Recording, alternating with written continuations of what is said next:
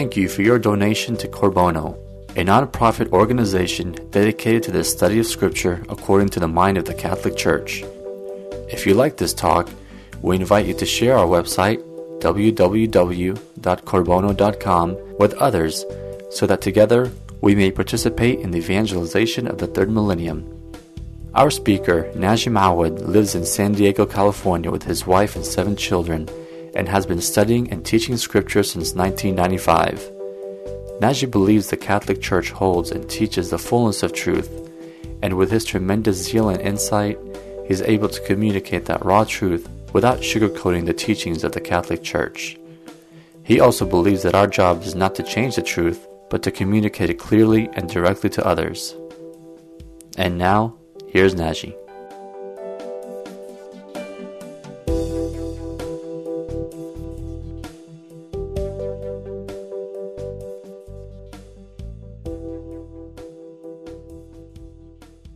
So we are in our 15th study of the book of Leviticus. And for those of you who joined us tonight, perhaps for the first time, by way of recapitulation, the book of Leviticus, if you were to sit down and try to read it through and through, will come across as a difficult book to read. It isn't straightforward, it isn't simple, or isn't easy. That is for sure. However, there is a clear structure to the book. It begins with the Lord teaching Moses about the sacrifices that Israelites can offer.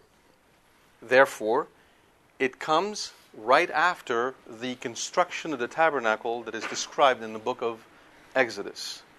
So if you notice, God's attention isn't drawn to what they will eat, how will they live, how will the camp be organized, or any of those sorts of things. It is immediately drawn to the liturgy.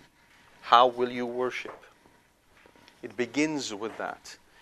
From there, we come to understand that the sacrifices that the Israelites can offer are only for sins that they have committed, either out of ignorance or out of misunderstanding. Those sacrifices could not be used in a situation where an Israelite committed a sin willfully. There is no forgiveness of willful sinful acts in the book of Leviticus. This is important for us to repeat because it would be very easy for Catholics who are used to confession to project that back into the book and to think that when we hear forgiveness of sins, it is meant in a Catholic sense, but it isn't. Likewise, for those of you who do attend Eastern liturgies, Maronite or Chaldean, there is a theme that repeats where we ask the Lord to forgive our sins. May this communion be for the forgiveness of our sins, says the Maronite liturgy. And so there is a tendency or a temptation amongst those who attend to think somehow that prayer replaces or substitutes for confession. But it doesn't. This is a prayer in the same spirit of Leviticus for the venial sins that we may have committed during that week. But Holy Communion does not forgive mortal sins. Right? Furthermore, another really important aspect to that prayer is that it is communal. It isn't just about my personal sins, but it is also about the sins of the community, which is also another important aspect that we have to keep in mind. Nevertheless, even though the book of Leviticus does not contain grace to forgive sins, it is operating along the same pedagogy that the Lord used with Adam and Eve. And the same pedagogy that is the same way that He uses with us. God, in most cases, is not going to spoon feed us.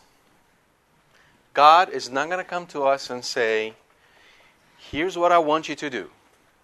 A, B, C, D, E, and F. And all that you need to do is check. Because that would then give us a way out from the real hard work that we must do, which is to love. It is far easier for me to complete a checklist than it is for me to love. Therefore, as with Leviticus, as with Genesis, God puts in front of us a way of life, and He awaits our response. So, for instance,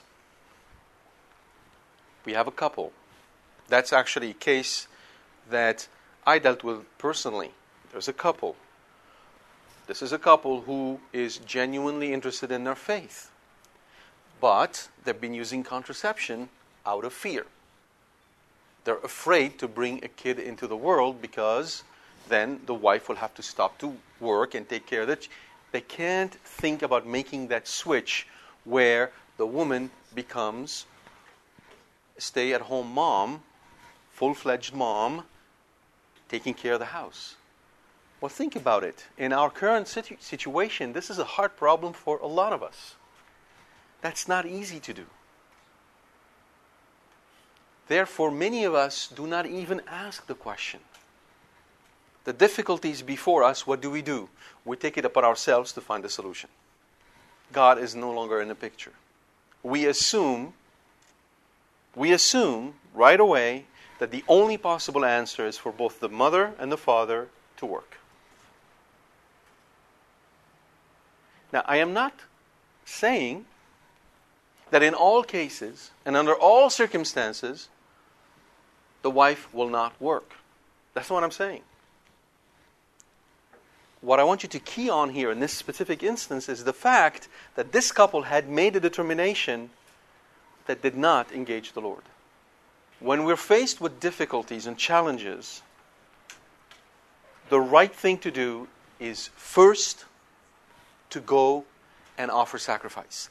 That's really the foundation and the message of the book of Leviticus. We could be drawn to all the negatives, all the negation. Don't do this and don't do that. And we can do that, but we miss the positive, which is, I am talking to you. I, the Lord, am present in your midst. I am here. The God of the universe is amongst you. Yes, you could be completely focused on the law I'm giving you for the sake of the law, or you can understand it as a way for me to speak with you. But if you would come to talk to me, I am so much bigger than the law. You see? As it was with the book of Leviticus, so it is with us. Same principle. We're going to see this in today's study. Then, moving forward, the Lord institutes the law of the priesthood. He explains what He expects His priests to do. And then after that, as we saw, He moved on into defining what the family is, the duties of the family, and the behavior of the laity. So you can see it, it's all encompassing. It covers all aspects of life. And for us, we need to ask this question every single day. Is the Lord encompassing all aspects of my life? Or are there decisions that I'm making where I assume naturally that God is not interested? Or God is not going to look at this particular detail as something important to me. You see, because we tend to judge everything by their outcome. So for instance, if I get up in the morning and I decide not to brush my hair or to brush my hair, that may be a problem some of us have more so than others. Especially if our wives have something to say about it. I could look at this in terms of the outcome, which is the state of my hair, or the state that my hair will be in. And therefore, that being such a small, little, insignificant detail in the grand scheme of things, right? People dying in Syria and then hunger and all of that, right? I might simply decide, I'm not going to brush my hair today, or I'm going to brush my hair. What does it matter to God, right? It might look like it doesn't matter at all. Why? Because I'm being driven by the outcome. But God doesn't work this way. God is less interested about the outcome. I didn't say He's not. He's less interested about the outcome than He's interested about my state of being. It's not what I have, it's what I am that interests Him. And so you might say, and what does it matter what you are with the business of hair? Okay, you're not bald. Big deal. No. We're missing a point. Let's assume that this morning my wife wants me to do something with my hair, and I really don't feel like doing it. If I do it when I don't feel like doing it, what did I just do? I just offered a sacrifice. Yeah? What else did I do? I imitated Christ in a very small matter. He was led to the cross, and He did not open His mouth. If I were to allow my wife to arrange my hair the way she wants to, and not open my mouth, what did I just do? Yeah, I just told Him, I'm thinking about you. I can't do what you did, I'm just thinking about you, right? Do you see how important it is? Do you think God is interested in that? Oh, you bet He is. Do you think He prepared that moment before the world was created? He thought about that moment for me? Yes. Why? Because this was a gift. That was a gift from Him to me. And if I did not pay any attention, not only did I ignore the gift, I ignored the giver of the gift. Do you see how suddenly that little insignificant moment have become actually very important? Okay. Likewise with the entire book of Leviticus. We could be focused on, you can't offer this kind of animal, you can offer that kind of animal, and all these restrictions, right? But if we miss what's behind all of that, the care and love of a father for his children, then we're not in conversation with God. And the book of Leviticus comes to life when we enter into that conversation. And so tonight, as we nearing close to the end of our study of the book of Leviticus, we're going to consider another very important aspect of the life of Israel, which is called the Holiness Code. And we are going to focus on Leviticus 23. I'll try and touch on Leviticus 16 as well, but it's going to be mostly Leviticus 23. Now let me read Leviticus 23 for you, and you might then wonder, why is the Lord again so interested in all of these things that I'm going to list before you, and we'll go through it and see why. The Lord said to Moses, "Say to the people of Israel, the appointed feasts of the Lord, which you shall proclaim as holy convocations, my appointed feasts are these. 6 days shall work be done, but on the 7th day is a Sabbath of solemn rest, a holy convocation. You shall do no work. It is a Sabbath to the Lord in all your dwellings. These are the appointed feasts of the Lord, the holy convocations which you shall proclaim at the time appointed for them. In the first month, on the 14th day of the month, in the evening, is the Lord's Passover, and on the 15th day of the same month is the feast of unleavened bread to the Lord. 7 days you shall eat unleavened bread. On the first day you shall have a holy convocation. You shall do no laborious work, but you shall present an offering by fire to the Lord 7 days. On the 7th day is a holy convocation. You shall do no laborious work." And the Lord said to Moses, "Say to the people of Israel, when you come into the land which I give you and reap its harvest, you shall bring the sheaf of the first fruits of your harvest to the priest, and he shall wave the sheaf before the Lord, that you may find acceptance. On the morrow, after the Sabbath, the priest shall wave it. And on the day when you wave the sheaf, you shall offer a male lamb, a year old, without blemish, as a burnt offering to the Lord. And the cereal offering with it shall be 2/10 of an ephah of fine flour mixed with oil, to be offered by fire to the Lord, a pleasing odor, and a drink offering with it shall be wine, 1/4 of a hin. And you shall eat neither bread nor grain, parched or fresh, until this same day, until you have brought the offering of your God. It is a statute forever throughout your generations in all your dwellings. And you shall count from the morrow after the Sabbath, from the day that you brought the sheaf of the wave offering, 7 full weeks shall they be, counting 50 days to the morrow after the 7th Sabbath. Then you shall present a cereal offering of the new grain to the Lord. You shall bring from your dwellings 2 loaves of bread to be waved, made of 2/10 of an ephah. They shall be of fine flour, they shall be baked with leaven, as first fruits to the Lord. And you shall present with the bread 7 lambs, a year old, without blemish, and 1 young bull, and 2 rams. They shall be a burnt offering to the Lord, with their cereal offering and their drink offerings, an offering by fire, a pleasing odor to the Lord. And you shall offer 1 male goat for a sin offering, and 2 male lambs a year old as a sacrifice of peace offerings. And the priest shall wave them with the bread of the first fruits as a wave offering before the Lord. With the 2 lambs they shall be holy to the Lord for the priest. And you shall make proclamation on the same day. You shall hold a holy convocation. You shall do no laborious work. It is a statute forever in your dwellings throughout your generations. And when you reap the harvest of your land, you shall not reap your field to its very border, nor shall you gather the gleanings after your harvest. You shall leave them for the poor and for the stranger. I am the Lord your God.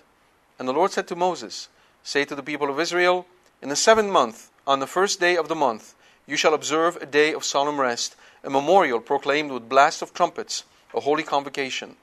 You shall do no laborious work, and you shall present an offering by fire to the Lord. And the Lord said to Moses, on the 10th day of this 7th month, in the day of atonement, it shall be for you a time of holy convocation, and you shall afflict yourselves and present an offering by fire to the Lord. And you shall do no work on this same day, for it is a day of atonement, to make atonement for you before the Lord your God. For whoever is not afflicted on this same day shall be cut off from his people. And whoever does any work on this same day, that person I will destroy from among his people. You shall do no work. It is a statute forever throughout your generations. In all your dwellings, it shall be to you a Sabbath of solemn rest, and you shall afflict yourselves. On the 9th day of the month, beginning at evening, from evening to evening, shall you keep your Sabbath.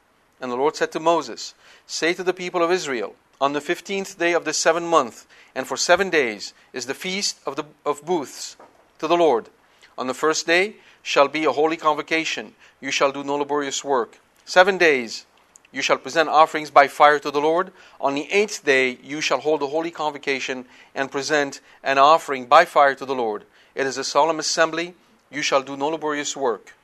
These are the appointed feasts of the Lord, which you shall proclaim as times of holy convocation, for presenting to the Lord offerings by fire, burnt offerings and cereal offerings, sacrifices and drink offerings, each on its proper day, besides the Sabbaths of the Lord, and besides your gifts, and besides all your votive offerings, and besides all your free will offerings, which you give to the Lord. On the 15th day of the 7th month, when you have gathered in the produce of the land, you shall keep the feast of the Lord 7 days. On the 1st day shall be a solemn rest, and on the 8th day shall be a solemn rest. And you shall take on the 1st day the fruit of goodly trees, branches of palm trees, and boughs of leafy trees, and willows of the brook. And you shall rejoice before the Lord your God 7 days. You shall keep it as a feast to the Lord 7 days in the year. It is a statute forever throughout your generations. You shall keep it in the 7th month. You shall dwell in booths for 7 days. All that are native in Israel shall dwell in booths, that your generations may know that I made the people of Israel dwell in booths when I brought them out of the land of Egypt. I am the Lord your God. Thus Moses declared to the people of Israel the appointed feasts of the Lord. All right. Not an easy read. It's one of the longer chapter in Scripture. Not the longest, but one of the longer chapter. The first idea of the entire chapter is what? God is interested in time. God establishes a calendar. There is a calendar of feasts. What do we call that in the Catholic Church today?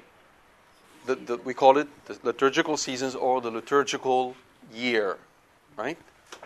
Liturgical year. And for some of us, somehow, liturgical year is or could be disassociated from God.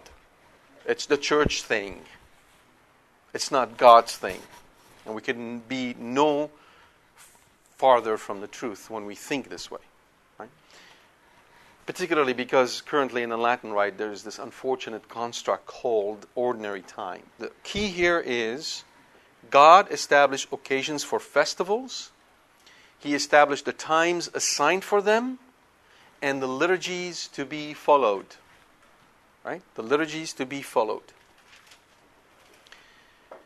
The word used for appointed time, I don't like that translation. This is the Revised Standard Version Catholic Edition, but I don't like it because it has the word appointed, which makes us think of an appointment.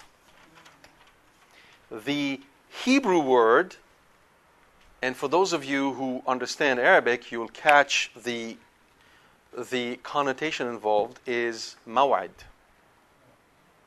Now, that word does not have, it could mean that you're going for an appointment to a doctor. Yes, definitely. But it can also mean a date. Right? It has a much more emotional context to it. It has a notion that you're going to be meeting somebody you want to meet. Whereas appointed time sounds almost like a, military operation. You see what I'm saying? You lose that. I mean, how many of you will call your wife and say, it is the appointed time for us to meet? I mean, maybe you're going to court or something, right? That doesn't carry the right connotation in my mind. So think more, when he says appointed, it's like a date. You have a date with me. Because otherwise the whole festive aspect is gone. It's the appointed time. Be there or else. You see what I'm trying to say? Okay. God establishes the calendar. God is interested in time, and He tells them exactly what liturgy they should follow. Nothing is left for man to decide when it comes to these matters. God is the one who establishes all these things. God, as the Lord of the covenant, establishes the time of meeting throughout the holy days and festivals of the year. The people had to respond by sanctifying themselves in order to complete the process. Note, it's a two-part thing. God tells them when and how to do it. It's up to them to carry forward that command. Okay? What is therefore the first conclusion? Time is holy. Time, with all its liturgical demarcations, belong to God. Hence, the importance of the liturgical year and its significance. We are more acquainted with the holiness of space. We enter a church. We know if the tabernacle is present. We have a sense of a holy place. We go on pilgrimage to the site of a saint or to the Vatican. We have a notion of a holiness of a place. Less so when it comes to time. But time is holy. Special temporal events are holier than others, just as special locations are holier than others. So we do have still that we have that sense when we come closer to Holy Week. By its very definition, the word Holy Week. Now that's a temporal notion of holiness. All right? God, when God created the universe, He didn't just create space. He also created time. You understand? Time is a construct that God put forth in order to support us. We are temporal beings. He's not. And in the words of consecration, Jesus tells us, told His apostles, do this in... What is that? Time. That's a temporal concept. Something happened before, we're making it present now. Right? Finally, time is holy because of the parousia, the coming of the Lord. His coming will happen in time. Therefore, Jesus Christ isn't only the Lord of Lords, King of Kings. He's also the Lord of time. In the book of Joshua, there is a miracle that is recorded in the book of Joshua where, because of Joshua's prayer, God takes the sun and moves it backward about 14 hours or 16 hours, some number of hours. And we also say that the cross of Christ covers the world backward and forward. So all the justified that entered heaven, Saint Joseph, Abraham, Jacob, David, Joseph, and all the justified entered heaven through the cross of Christ. Right? So hence, time is holy. How is your time? Do you treat your time as something holy? Are your occupations done with a mind to God? Are you aware that when you're doing any kind of occupation, God is present? Or that you have to render account of the way you used His time during your day? Each and every one of us will have to render account for every second we spent. How we spent it, what did we do with it? Because it is His time. He sanctified it. How did we treat it? So, for instance, when we engage in gossip, not only can we be slandering somebody, attacking someone's reputation, but we're wasting time. You know, when Mom says, don't waste time, that carries a lot more meaning to it than we think. Because we, again, being who we are, mostly focused on the horizontal plane, we tend to think of the outcome. Don't waste time, get your stuff done, No, there's more to it than that. That time wasted, you're going to have to render account of that waste of time before God. I don't want you to confuse waste of time and recreation. Recreation is not a waste of time. It is a necessary thing. We need it. But be mindful of what you're doing with your time. If you're watching a soap opera, you're wasting time. Yeah? You need to... Again, I don't have a list of activities where you say, okay, these one you're wasting time and these... It doesn't work that way. It doesn't work that way. Right? Like for me, for instance, I'm not much into organized sports. It's not my thing. But I might sit and watch a game if it allows me to build a bridge of friendship with someone. I have an ulterior motive behind it. Right? If I were to sit and watch it by myself, it would be a complete waste of time, even if it was the best possible game in the entire history of sports. Why? Because God didn't put in my heart to be into that sort of activity. For me, it's a waste of time. Somebody else, that same event may be uplifting, may fill this person with hope. May have had some meaning for that other person. So, again, I am not trying, there's no sort of prescribed list of, there are some activities which are evil, period, and there's nothing you can do about that, right? But in the realm of activities which are not evil, notice, therefore they have good in them, there isn't a list of prescribed things, do these and don't do those things. You are always, at all time, accountable of that time. The other important aspect of the whole book, of this whole chapter, liturgical unity. Liturgical unity. The Israelites are commanded to come together for these festivals and to celebrate together in a specified manner. They're not given options on how to celebrate, because all of this reflect the unity there is in heaven. Okay? So beyond the holiness of time, there is unity which is symbolic of the unity of heaven, being members of the same family. So for instance, in your own families, when you sit down to eat with your children, you have a code around that table. You may say prayer sitting, you may say prayer standing. It's your choice.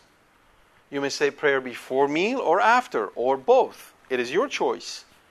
And then you have specific ways of how you want your children to use cutleries, and how you want them to serve themselves, and how you want them to behave around the table. And you don't tell one kid to eat standing, the second one sitting, and the third one kneeling, and the fourth one from a bowl on the floor. Right? You have a certain unity around your table. And when you have people visiting, you would expect your visitors to abide by your rules. It's your house. So it is with God. So it is with God. Hence, the time is important. The way we celebrate the liturgy is important. And the clearest sign of problems within the church is precisely around the disunity of the celebration of the Mass today. We do not celebrate in a unified fashion. Some people open their hands during the Our Father when it's not prescribed. Right? Others follow the rules. One example. We think that satisfying our own feelings trumps the discipline of unity that reflect heaven. Because underlying all of this is the notion that I go to Mass not to give God the glory, but to receive consolation. And the reason is because we live in a broken society where the family has been broken, and many people are either alone or emotionally neglected, and they go there and Mass has become, or the church has become, a source of consolation for them, which is great, but it's not enough. Because take them away from that consolation and see how they react. And a perfect example I'll give you is Medjugorje. It's a lightning rod. There are people who today nearly assert with papal infallibility that Medjugorje is true. There are people who today nearly assert with papal infallibility that Medjugorje is not true. The truth is, we're not the magisterium. God, as far as I can tell, did not promise any one of us here infallibility in deciding the truth about Medjugorje, as far as I know. Our job, therefore, is to wait. Neither condemning nor encouraging, and abiding by what the church has asked for. The ordinary of the diocese, the bishop, and then sticking with that. But we want, oftentimes, to satisfy our own emotional need over and above what God asks us to do. And we have to be very, very careful with that. This is one example among many. I chose this one because it's very well known. Almost nearly everyone has heard of Medjugorje, but there'll be so many other examples I can give you following the same line. All right. We talked, therefore, about the importance of that unity. Now, two parts in the chapter. The first one is entering God's rest, the Sabbath. That is affirmed first. 6 days you shall work, the seventh you shall rest. This is unique in the ancient history of civilizations. There is no other prescription for a weekly rest. You will not find that anywhere. But before we go on, I want you to understand that this rest is not what we may be tempted to think it is. It is not a rest as in rest from real hard work. I'm going to sit down and veg. That is not the rest that God is speaking of. Why? Because in the first place, work was not intended to be that way. Okay? That's a very important difference to keep in mind. We, again, being focused on objectives, the car, the house, right? The iPad, the vacation, the other things that I want to have, do have a tendency to overwork ourselves. Particularly when we take that all upon ourselves instead of going before the Lord and asking Him, what should I do now? Remember, wasting time? Here's one counterintuitive idea I'd like you to think about. Working can be a waste of time.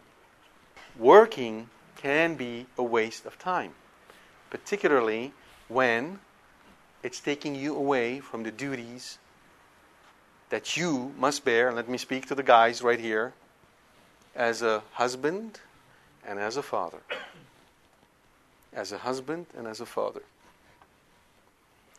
A couple of days ago, my wife and I met a woman and her daughter in a social setting, and I looked once at that daughter, and I knew right away, here's a daughter who's being neglected. Her father is not talking to her. Fathers, if you have daughters, if you have sons, both, and if when they reach the age of reason and above that, if you as a father are not taking them on dates, I don't mean expensive dates, time one-on-one, where you as a man with your daughters are showing your daughters how a man is supposed to look at them, you're wasting time. And your daughters will suffer. Show me a woman who is immodestly dressed, and I'll show you a man who neglected her. Don't burden your wives with a dress code. That is not their battle, this is yours.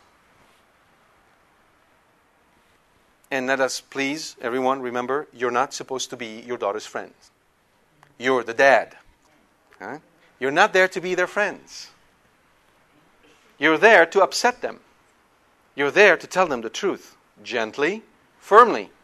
But it's your duty. So if you're so taken by your work that your children are growing up and you are not spending time with them, as a father, not just you're having fun. I'll relate to you this one story, which has stuck with me. A certain lady that my wife knew related that when she was younger, she was going to a party of sorts, prom or otherwise. She was going down the stairs and about to head out of the door. She was 17 or 18. Her father looked at her and said, "Where are you going?" She said, "I'm going to a party." And he looked at her and said, "Not with that dress, you're not." She says, "But Dad, I can't." Beautiful diplomatic excuses that the feminine side of us, yes, the feminine creativity is able to create on the spot. Right? They all became second-hand car salesmen on the spot. "But I can't, and this and that." And he said, "No, you're not going like this. You go and change." "Why, Dad? Why?" He looked at her and he said, "Because if I see a girl like you dressed the way you are, I will want to screw her." Now let me tell you, that stopped her in her tracks. She turned around and went back upstairs and changed. Because there was a man, her father, who told her a truth about men that she did not hear before. Now, I'm not necessarily saying we have to use that kind of language. It's kind of extreme. But if we're not communicating that to our daughters, who's going to do that? A stranger?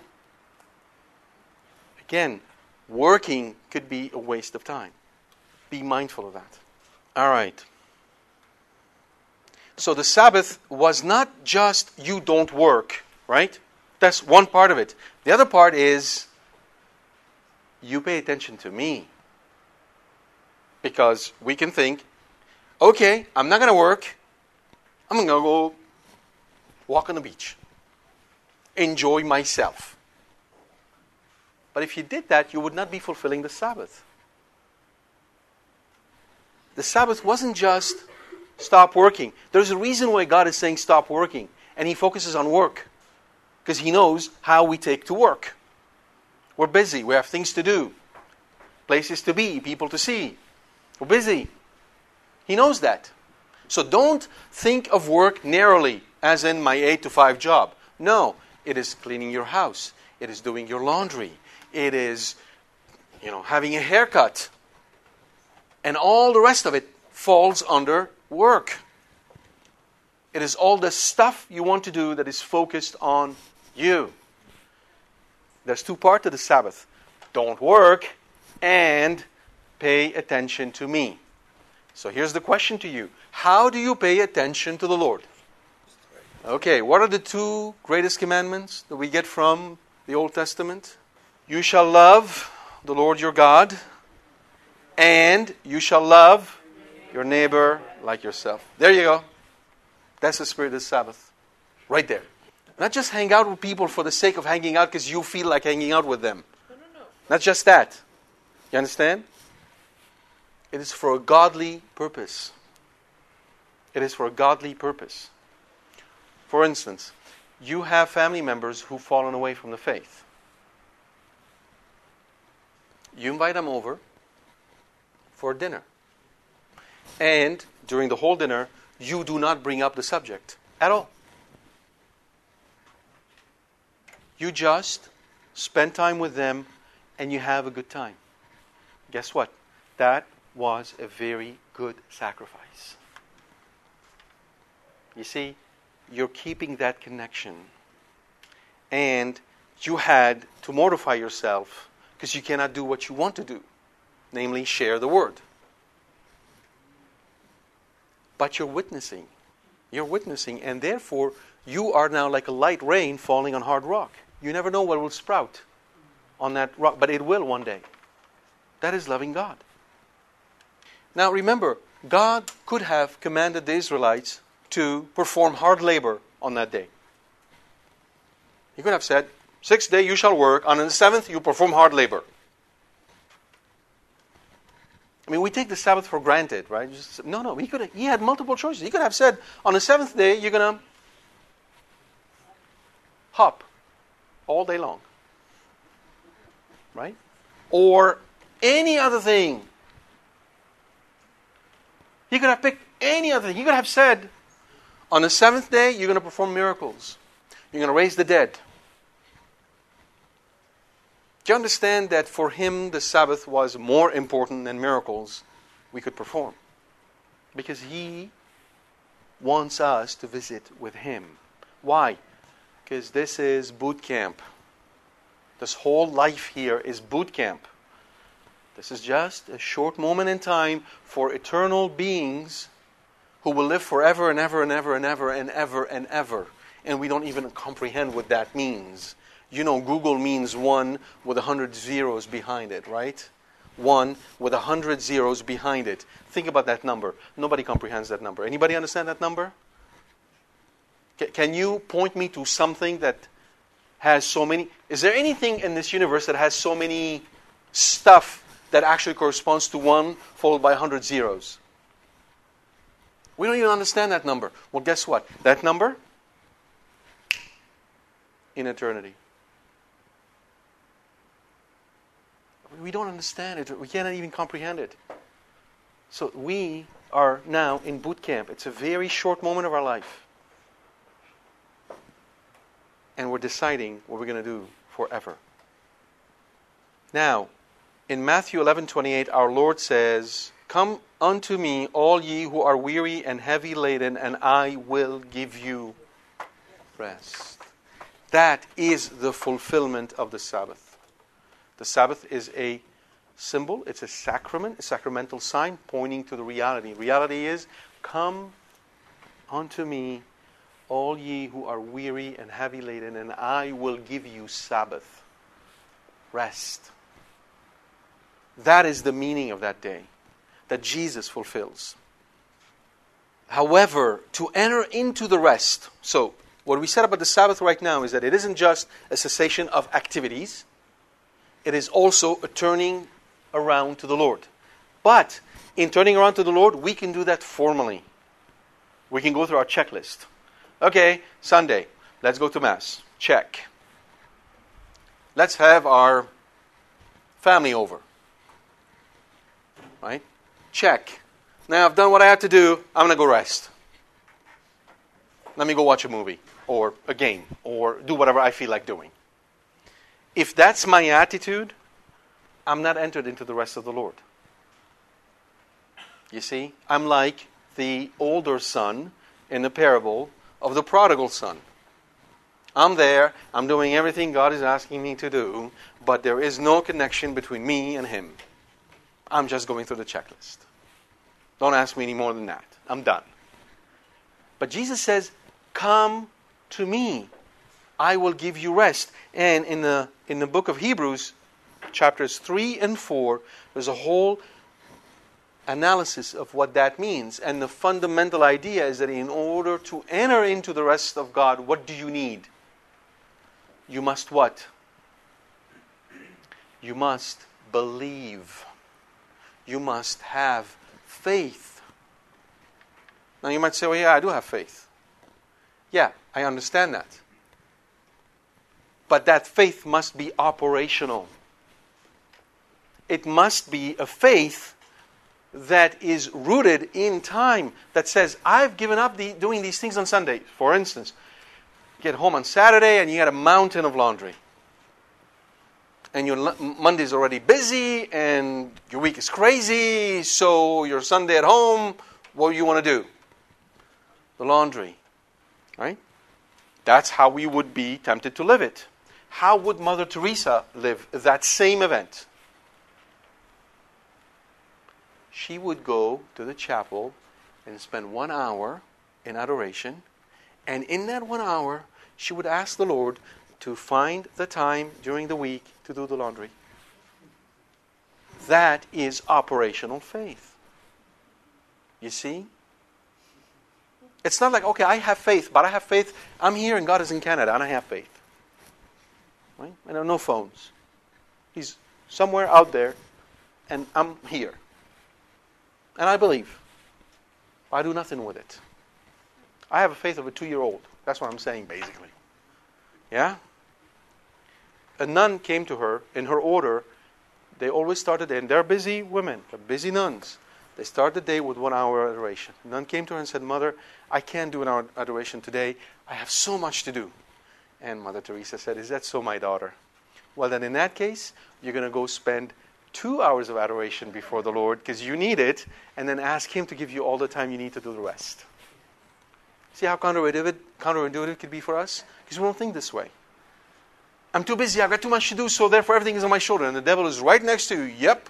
And you have the laundry, and don't forget you want to paint the house. And oh, by the way, you forgot to pay the bills. And these other things are happening. And so you feel completely overwhelmed. And everything's on your shoulders. And God is no longer in the picture. He's not your Savior. He's not there to take care of you. Your guardian angel is not in the picture anymore. There's nobody. There's just you and the laundry. Yeah? Groceries.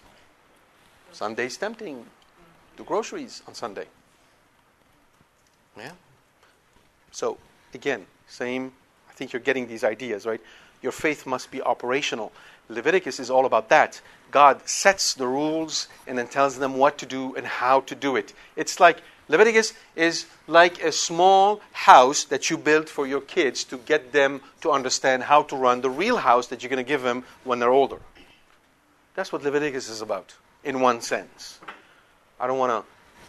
Yeah, this is kind of a little unjust to the book. It's much more than that. But it has that idea, right? Now you're on your own. There is no Leviticus, right? But you are to act like God instructed the Jews to act. First, you go to these moments of prayer. Bring to Him all your list. And let Him deal with it. All right. Now, here's an important element. There is a group of believers, right? The Seventh-day Adventists, you've heard of them, who basically say that the Catholic Church is, they're one of the ones who claim we're not Christian. And their reason is because, well, we don't celebrate the Sabbath. We should celebrate the Sabbath, not Sunday. Nowhere in Scripture does it say that you have to celebrate Sunday. It says the Sabbath. How come we're celebrating Sunday? Right? Well, yeah, we say the resurrection, but it's not. And how do you translate? You're right, the resurrection, but how do you translate that over from resurrection to Sunday? Sunday is the 8th day, actually. Saturday is the 7th day. Yeah, Sunday is the 8th day. But here's why. Here's why. What did Jesus say about himself? Who is Jesus Christ? Yeah, he is. But in connection to the Sabbath, Jesus is the Lord of the Sabbath. He established the Sabbath. He abolished the Sabbath. You understand?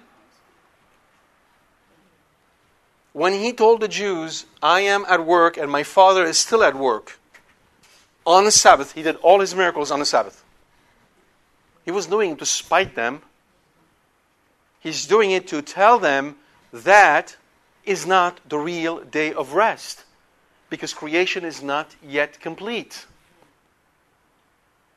And then he established the real day of rest when he rose from the dead. This is why the Sabbath foreshadows the fulfillment of the promise, and Sunday reminds us that that promise has been fulfilled. The Sabbath commemorates the union of Israel to God at Sinai. Sunday commemorates the union of the Catholic Church, the bride of Christ, to her risen Lord on Mount Zion.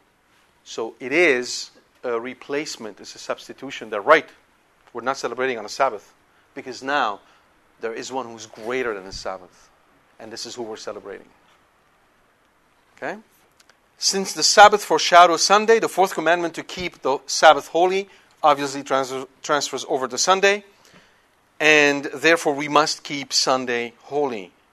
That's why the church requires us to go to Mass to offer God the worship that is His due. And that is why, as we read it in this book, if you, in the entire book of Leviticus, if you work during the Sabbath, here there were physical death. Right? In the book of Exodus, a young man was collecting wood on the Sabbath, and Moses commanded that he be stoned. And that is obviously a foreshadowing of a mortal sin.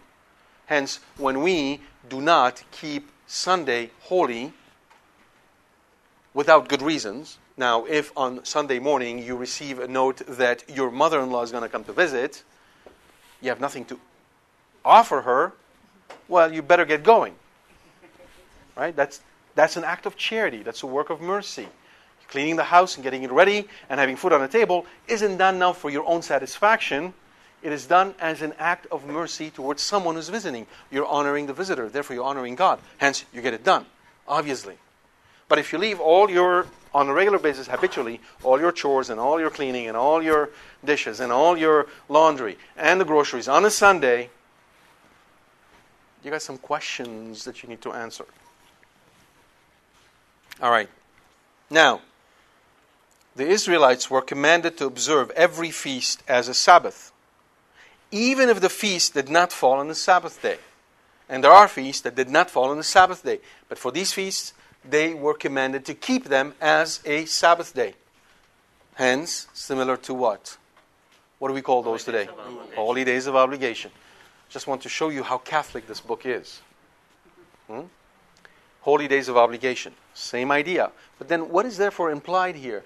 What is implied is that the keeping of the Sabbath is not an absolute in and of itself. It is pointing to something else. Right? It is pointing to something else. What is that thing that it's pointing to? Okay. We always go back to Genesis. Right? There's echo of Genesis throughout all of Scripture. In the beginning, when God created the garden, He placed Adam in the garden, alone. And what did God tell Adam? What was the command that God gave to Adam? Guard and till. Or till and guard. Remember those two. Till and guard. Right? Not till and guard until you're 65, and after that you can go to Hawaii and then retire. I'm just saying it. Right? He didn't tell him that. Okay. What is really interesting in this statement that God gave Adam, till and guard? He didn't say, 6 days you shall till and guard, and on the seventh you rest. There was no Sabbath for Adam. He was continuously tilling and guarding. And we call that paradise. Some people have some kind of mistaken idea about what Eden was all about. You're tilling and guarding, you men, by the way, not the woman, the men.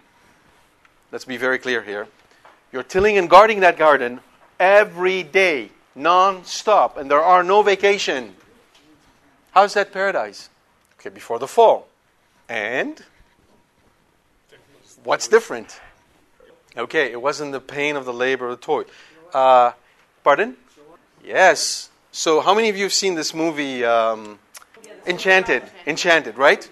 Yeah, Enchanted. You know how she sings and all the birds and everything else comes and sort of tidy? Well, think of Adam this way. Kind of give you a better idea than any other thought you might have him as of a gloomy guy walking around all by himself. Right? But there was order in nature. Nature collaborated. So therefore, the tilling and the guarding is not hard labor. Right? What else happened in the garden every day? God, right? God walked in the garden with them. Therefore, God tabernacled with them. The holy presence of God was among them every day. Yeah? That is why there was no need to institute a Sabbath, because every day was a Sabbath. So what is Sunday for all of us? Sunday is a return to the garden. It is a return to Eden. It is more than that, right? It's stepping up to paradise in the cloud, which is the Holy Spirit. That's what Sunday is. But it requires an operational faith to be able to live it this way. Yeah? So, the Sabbath was lost when Adam and Eve were sent out from the garden. There was no longer a Sabbath. And then, between the leaving the garden and Moses, a number of events happened that all prevented the return to the Sabbath, or the institution of the Sabbath. Right? First you have Cain and the Canaanite civilization that corrupted everything, leading to the flood. After the flood you have Ham, right? And the curse of Noah and his son Canaan, that led to Nimrod, who is the father of paganism, and the Tower of Babel. And all those events kept pushing man further and further away from the rest of God.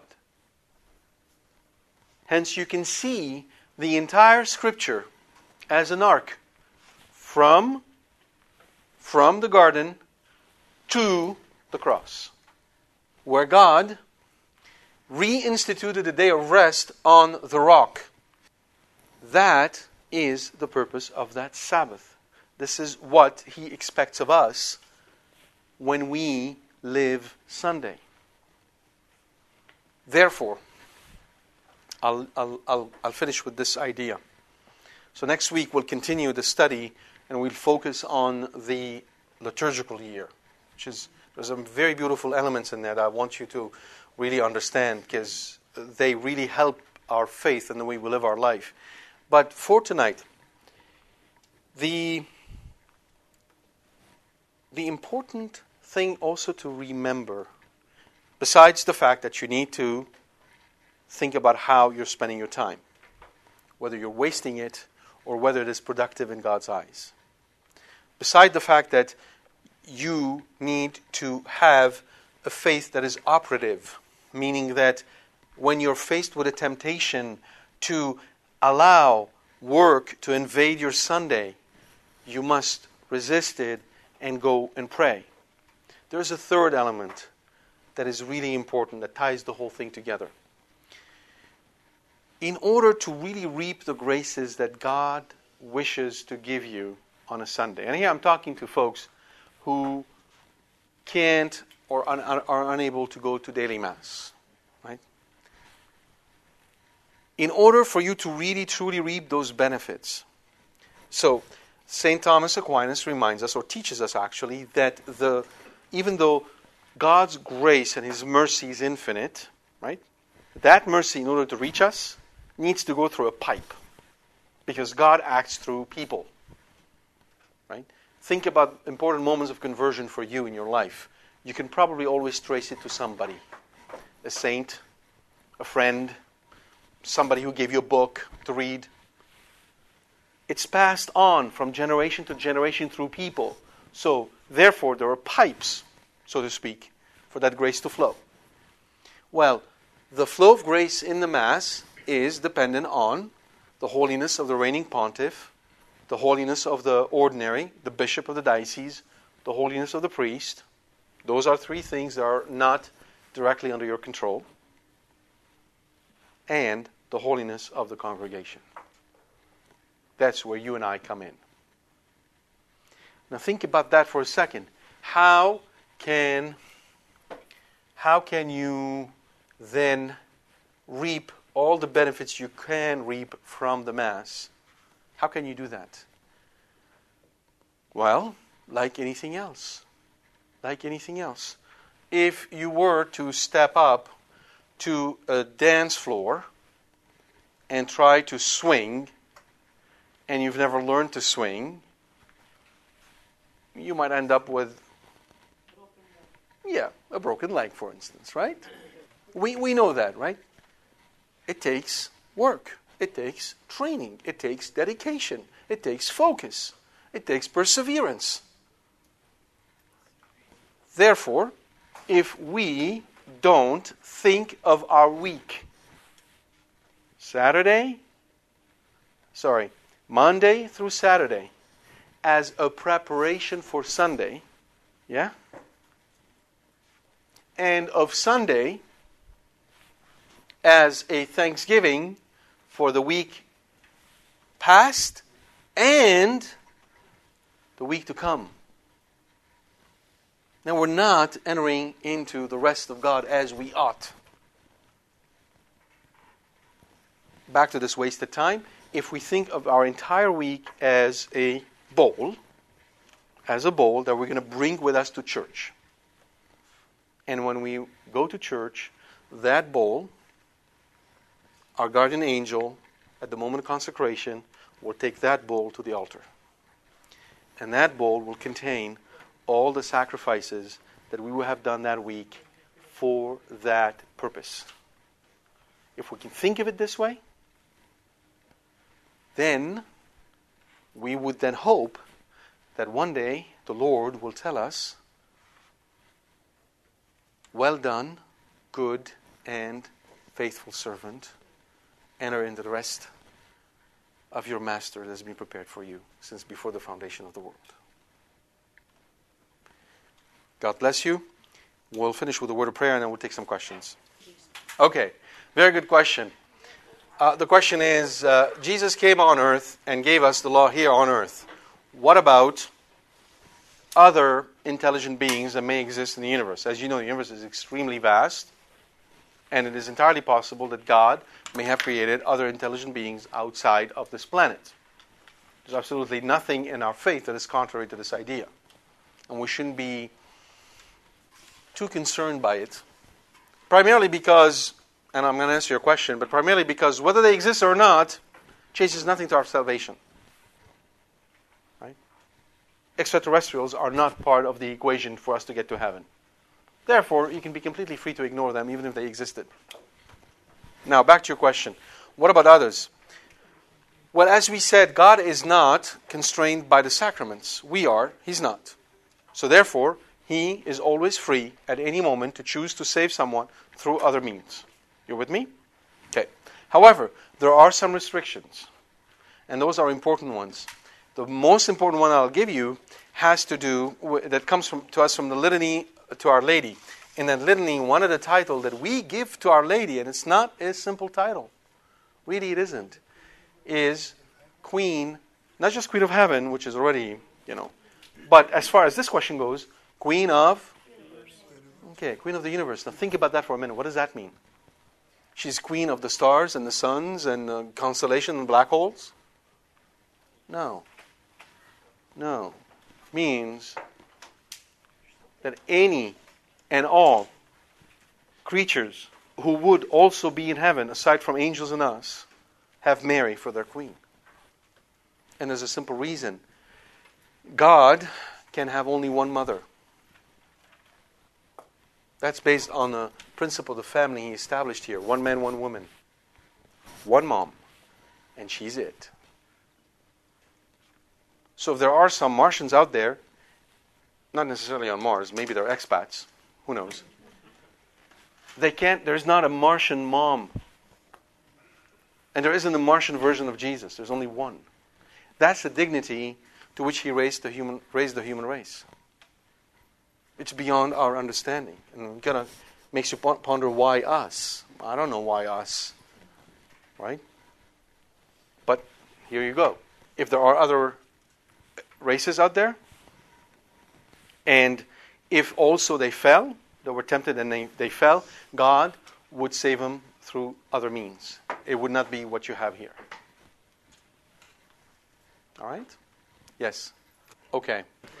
In terms of the consecration of Russia, my understanding, I'm not an expert, but my understanding is this. Sister Lucia said that the consecration did take place. The third secret was revealed in its entirety after John Paul II understood it was fulfilled in his person. And I don't think there was anything else that was hidden from Fatima. Everything that was given to the children of Fatima has been revealed as far as my understanding goes. No, according to Sister Lucia, it was done. The consecration of Russia was...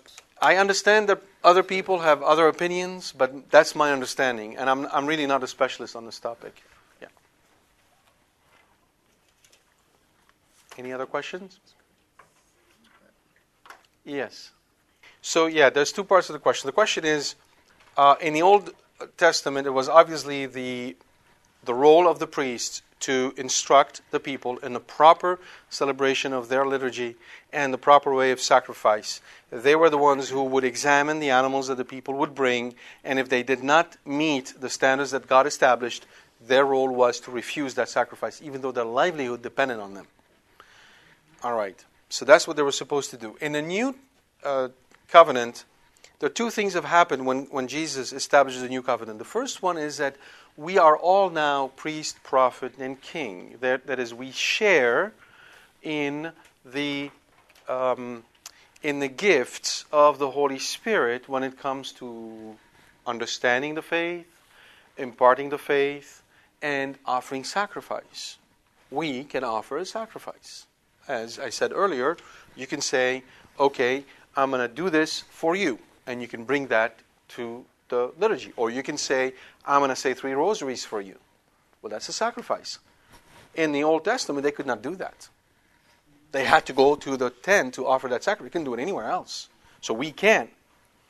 And St. Peter reminds us that we no longer need teachers.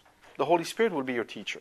Therefore, the church is explicit, quite explicit, is that we also, lay folks, have a responsibility to understand, right, and learn about our faith.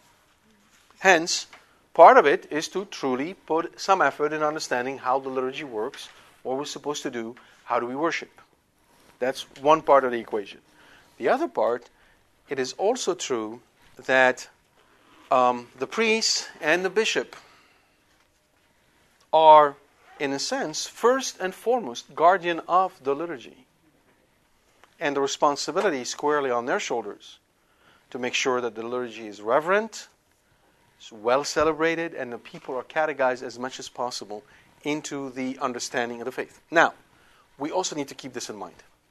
You and I know very well that if tomorrow, in any parishes you want, in most parishes, not any, most, the priest were to stand up on the pulpit and tell the congregation, the use of a contraceptive is a mortal sin. It's against the teaching of the church. If you're using a contraceptive, you're going to go to hell. Go to confession. What do you think is going to happen? Right? So it is a complex situation in which people have hardened their hearts and in many ways have departed from the true faith. Now, this is not something new. We've seen it before in the Old Testament. We've seen it in the New. And the book of Revelation is all about that. How God constantly course correct. That's what the book of Revelation is about. How God is actually governing the world. He gives us warnings through the letters. Those would be the encyclicals, the teachings of the church, the catechism, the do's and the don'ts. To the world, outside the faith, He speaks to them through nature. Those were the seals. Lightning and thunder and this and that. So, the weather being what it is and all the concerns around global warming, well, here you go. Now, if we're not listening, right, he amps the ante. Right? You get the trumpets. He shakes things up. Through what? The economy mostly. 1/3 of the fishes were no longer. Why? The sea is a source of economy for most people in the ancient times. So therefore he hits that. If they're still not listening, right? So notice what he's doing. It's logical pedagogy. It is, okay, I'm going to shape you. Actually, we do the same thing. We parents are apocalyptic. Your kid is not listening. What do? First thing, if you're a good parent. You set him down. We're talking about an older kid, right? Set him down, you talk to him, right? And you might do it a number of times. Those are the letters. He's still not listening. What do? You take away privileges, right? Well, there you go. Those are the seals. He's still not listening. What do? You might send him out. You might send him to, Reform Center or something or the other, right? You make it really hard on him. And if he still refuses to listen, what do? You kick him out. Well, there you go. That's the book of Revelation for you. That's how God constantly cleans house. Okay? So, that's what eventually happens. Somebody else had a question? Yes. That's a very good question about the month and the year. Were they following the same calendar? There's a whole debate around that. So some would say that the Jewish year was lunar. But the reasons to think otherwise, because of the essence, those who wrote essentially all the documents that we have from the Dead Sea Scrolls, where they actually stated that the year was based on a solar calendar. So therefore, depending what calendar you follow, you might see that in some cases they're using a lunar calendar, in other cases they're using a solar calendar. I'll keep it at that. There's a whole ramification of this answer. Without getting into the details, that's essentially how you can think of it. Most other culture around them were based off the moon. That's why it's a month. It was with a month before. And translated into a month. That's why. Yes. Yes. Going to daily mass is the best. Is the best. Absolutely the best. Give us this day our daily bread. Okay?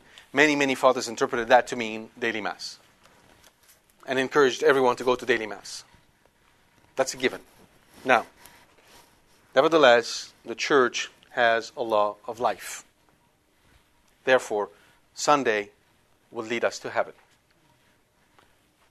But if you cannot go to daily mass, then make sure your whole week is a preparation for Sunday.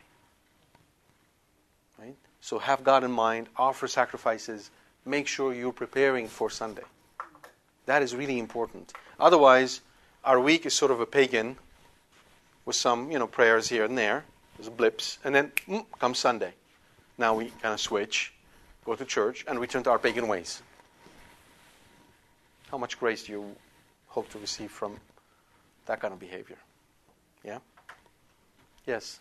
So the question is, how late can we be before we could say we did not celebrate Mass?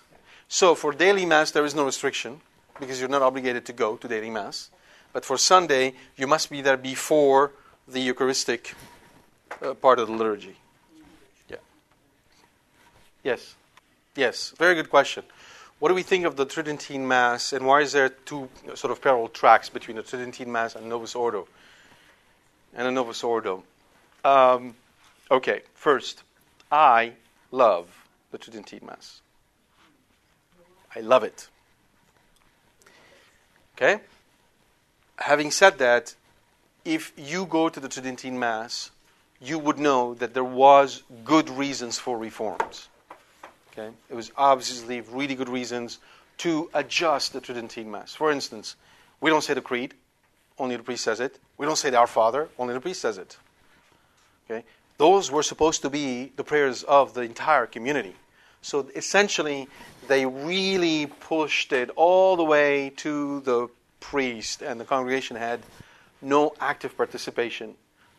And so there was good reasons why Vatican II wanted to essentially introduce some gentle reforms to the Tridentine Mass. Okay? Nevertheless, even with its form, you need to remember one thing. The Tridentine Mass produced saints. Okay? And it is a beautiful contemplative liturgy. I love it. So, that's what I think of it. The second thing I would point out is that, yes, there are two tracks, and you need to keep in mind that if you were to tell most Catholics today to go back to the contemplative liturgy, they would not be able to do so. They would leave. They cannot, in an age where most of us are taken by interactivity, TVs, radio, music, noise, things to do. Going back to something that requires you to be really, in a sense, receptive, not passive, receptive, is hard. It requires some spiritual depth. So I understand why they are reluctant to do it, because you would end up with a schism. People would just break. It's just too difficult. Even with the simple, small reforms they did to the English liturgy, not the Latin Novus Ordo, okay? Because in most other countries, the Novus Ordo was already celebrated the way we're celebrating, like with your spirit. That was already in French and in Arabic and a bunch of other languages. We're just kind of adjusting English to it. Even that, you had 300 priests saying they had issues with it, let alone the laity. So we have a real deep problem right now stemming from the way we're living the culture, and it's rebellious. There's a spirit of rebellion. Therefore, going back would mean you're basically kicking people out. And the church is not in her make. It's not her business isn't in kicking people out. I mean, they eventually leave on their own. But there's never been the case that the church sort of decided that, okay, 42 million Americans Catholic, you can just leave. Thank you very much. Not going to happen. Yes, I mean, definitely the extraordinary form of liturgy today that you have in the Latin Rite is very reverent. It's beautiful. The prayers are so, that helps you elevate your soul to God. Everything about it is really centered on God and really helps you in a very profound way to live the faith. Now, and to Rich's point earlier, the Novus Ordo Mass, they're celebrated with the right chants and the right reverence, can also be very uplifting and helps people also reach that level. The difficulty, as I said earlier, is that are people living their faith every day? Are they in conversation with God? Because I think there are two temptations we have to avoid. The first one is what I call relativism. So I'm not calling it the church called it relativism, right? Anything goes and I do whatever I want. The other one is formalism, right? I go to the Tridentine or the extraordinary form of liturgy because I like the form, right? But I'm still not deeply in love with God. So you have it on both sides, right? So, yes. But nevertheless, the liturgy itself is just so uplifting. It's beautiful. Thank you. God bless you.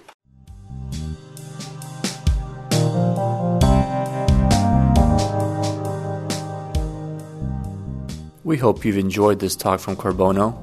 For more information about this and other talks, please visit our website at www.corbono.com.